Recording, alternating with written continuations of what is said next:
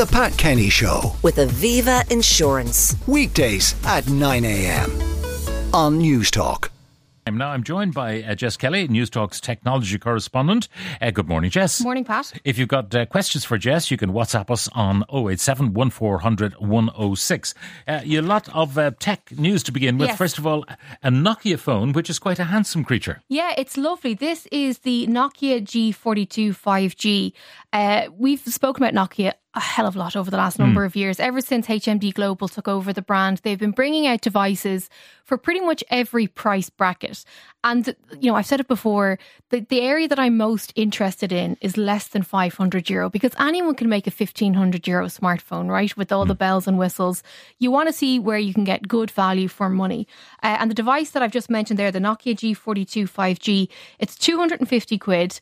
It has a 6.56 inch screen. It's a full HD plus display covered in Gorilla Glass 3, which is the very, very sturdy stuff that you'd want. And internally, there's decent spec as well. You're not going to obviously get, you know, the same power that you would, say, the flagship iPhone or the flagship Samsung, but you are still getting a Qualcomm Snapdragon chipset inside. You're getting 120 gigs of storage that you can expand up to a terabyte with a micro SD. And then there's 6 gigs of RAM. So for 250 quid, and it's a nice look. Now, the one that I have is purple. Yeah, and you have a choice of purple and I think there's a grey colour as well that you can go for if you want. So, you know. But it's a handsome phone. No quarrel with that at all. No, and there's a triple camera on the back, 50 megapixel. The images are really good. The battery life is fantastic. It is just incredibly impressive. You're getting, you know, well over a day with it. And that's even with me using it the way I use it. I would highly recommend this phone. A lot of people are texting in these days asking for an affordable phone that'll do the job, won't break the bank, etc. This is it. There's also an added bonus in that it's a repairable phone. Repairable. And that doesn't mean you send it off to a shop and you're without a phone for, 2 to 5 business days. You can get what's called the iFixit kit. You can order this online. It's 50 or 60 quid. And you can repair the device yourself. What bits can I repair? Well, you can repair the battery. So if the battery gets exhausted, now it does, the phone, Nokia does say that around 4 years of charging, it'll take 4 years of charging before the battery will get exhausted. But you can change the battery. To buy it, it's 30 quid. Okay. And you can change it yourself. The screen. How many times have we had people texting in saying that, it's 700 quid to replace my screen? €54 to replace the screen. And you DIY it. Now, the brilliant thing, so once you get your toolkit and then you can go to the website, you put in the model of phone that you have. There's only certain models and Nokia is the one at the moment, the different models that you can go into.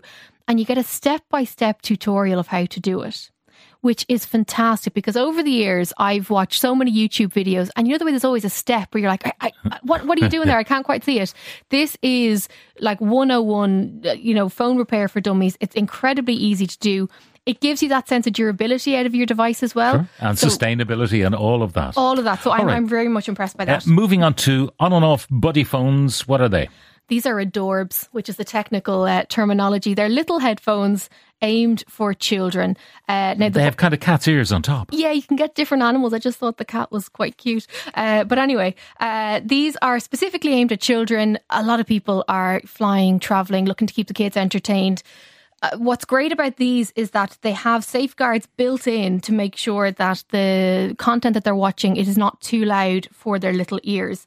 So there's 3 different listening modes. There's 94 decibel travel mode. So if you're on an airplane, you need to have a little bit of volume. You need to have a little bit of volume. There's 85 decibels for kids mode. So again, if they're kind of faffing around or whatever it is. And then there's toddler mode, which is 75 decibels. And it's very easily change it depending on the requirements. What I also love about these is that you've the option to pair via Bluetooth, or if the battery dies and you still got another 45 minutes on your flight, you can plug a cable in and plug it in if your device has a port on it. They are very, very comfortable to wear. They're around 50 quid. They're available for Amazon. And I do think it's worth investing in a specific pair of headphones for kids rather than just putting your ones on. SkyStream is your third innovation. What's that? Yeah, this is quite an exciting one. This is something that's been in the UK for a little while. Sky has continued to innovate in terms of products over the last little while. For such a long time, they were very much focused on the content side of things and obviously the news. But last year they unveiled Sky Glass, which is their telly. And now we have Sky Stream, which is essentially a puck, is what they call it. Yeah. Anyone who's familiar with the Chromecast that we've spoken about over the years, it's a device that you plug into the back of your telly. It gives you a different interface and then you can get your content that way. What I love about this is that you're plugging the puck into your TV, and then it gives you the full Sky Glass interface, which is a lovely interface. The key difference between this and other devices that are out there is it'll pull content from all of your streaming services into one screen. So say if you wanted to watch a comedy movie, rather than having to open Netflix and Apple TV and whatever it is, you just scroll down and it'll pull all of the content into one place. And what I find remarkable is the price point for this. It's 30 quid a month for a 12-month contract. So you're locked in for 12 months and it's 30 quid a month. But that includes the price of Netflix. Okay. Now, if you're already paying the top tier Netflix, which is 21 quid, that's a lot of money. If you shimmy over to this, if you're looking for a different TV and maybe you couldn't get Sky before because you're in an apartment and you couldn't get the dish, or maybe you're just bored or tired but you've of got paying good so much, broadband, which you is need important. very, very good broadband. It makes a hell of a lot of sense for 30 quid. Now, if you don't want to do a 12-month contract, you can go in for a 30-day rolling contract, and that's €35. But I really do think that this is something that's going to appeal to a lot of people because it does give you that flexibility. And as I said, it only launched here in Ireland yesterday. Very good. Presumably the innovations, the software will upgrade automatically as time goes on. Yeah, and that's something anyone who's got the Sky Glass may have noticed, little updates that appear over time. I've been using Sky Glass for the last number of months, testing it out, and I have to say I'm very impressed by it. Now, questions. I have an LG Smart TV, great TV overall. In it advertises free LG exclusive TV channels, but I can't access them. Are they available in Ireland, or is it something that I haven't set up properly on the TV? Everything else works perfectly. I'd love to know what those channels are. I don't know is the honest answer. It could be something that is, anything to do with content and all that sort of jazz is very much linked up and tied up in rights issues. So there may not be the rights here in Ireland. I honestly don't know off the top of my head, but if you want to email techtalk@newstalk.com, I'll get onto them and see what the story is. I'd love to know if Jess has a digital fridge, and if she has, is it worth it? I don't have a digital fridge. Is that one of those things that kind of monitors how many eggs you have and eggs you have and all that, and tells you need to buy eggs? Yeah, I have the notions to think I deserve one, but in my rented accommodation I don't have one. They do look fantastic. I don't know how practical, the way sometimes these things come along and there's a novelty aspect and you're just opening the app on your phone. 3D TV.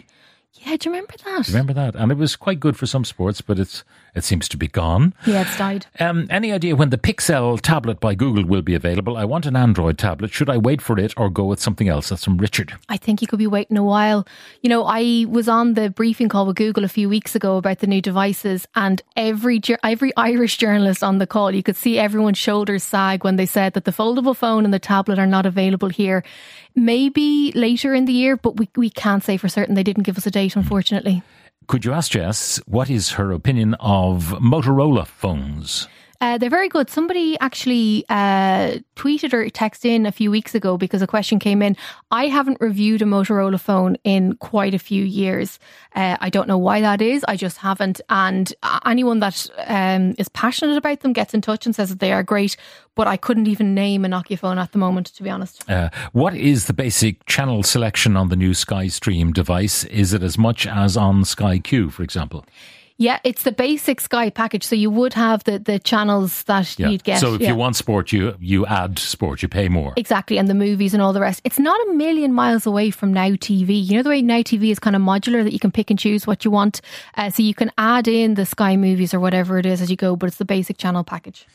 Someone asks, can you record with Sky Stream? Well, that's the thing. You don't record anything on Sky Glass or Sky Stream. You pull it all down. You playlist things. That's the way that the language that's used is kind of different. Do you remember when Sky a few years ago had the red button? You red buttoned things and it recorded to the box. Now what you do is a little plus symbol and you add it to a playlist and it gets archived and then you're streaming it. And the thing is, for example, I wanted to have a look back at the Dublin match and I added it to my playlist and then it brought me to the player. So you're dealing with the limitations of the RT player until that gets better in terms of fast forward and reverse. You're not going to get the same level of that you would from a recording. No, part of that is as I understand it, the Sky interface almost being too smart. It's trying to find the best output for whatever it is you're trying to watch and pulling it. So for example, if you want to watch Sopranos and it's on the Channel 4 player and then it's also on Sky, it'll very often opt for the Sky thing rather than Channel 4 thing because there's less ads. You know what I mean? So it can see where the content is and then it makes a decision where to pull it from or where to suggest it from depending on the services that you have access to. Called AI, isn't it? That's the one. Apart from McAfee, which safe antivirus and all that, which you don't have to pay a subscription fee for? AVG is the one that I usually go for. Any advice on smartwatches? I heard Jess talking about smartwatch with a SIM. Does Jess like it?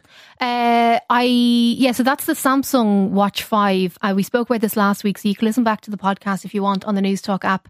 You need to have a Samsung phone, a Samsung Watch, and be a Vodafone customer, and then pay an extra £5 a month to do it.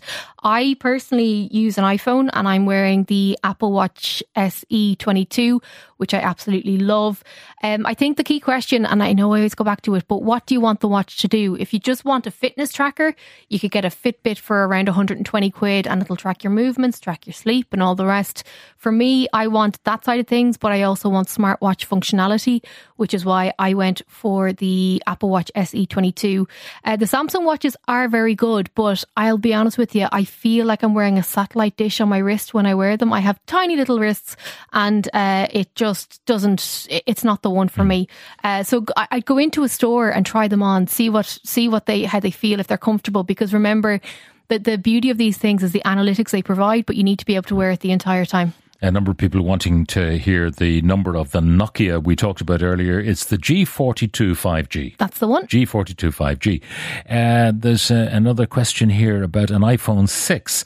My iPhone 6S keeps buffering when not connected to Wi-Fi with certain apps. Spotify is fine, or Meta, but trying to search on Google, for example, taking a long time. My mobile provider can't give me a reason. What do you think the problem might be? I'm not being flippant, but that's a very old phone at this stage.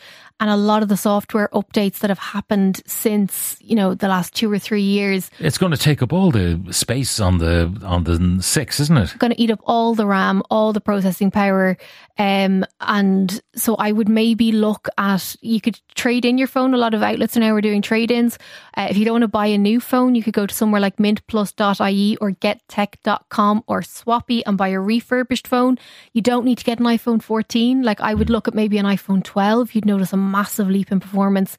But unfortunately, the iPhone 6 is going to be phased out in terms of software updates and all the rest. So I'd make the move before the phone completely dies on you.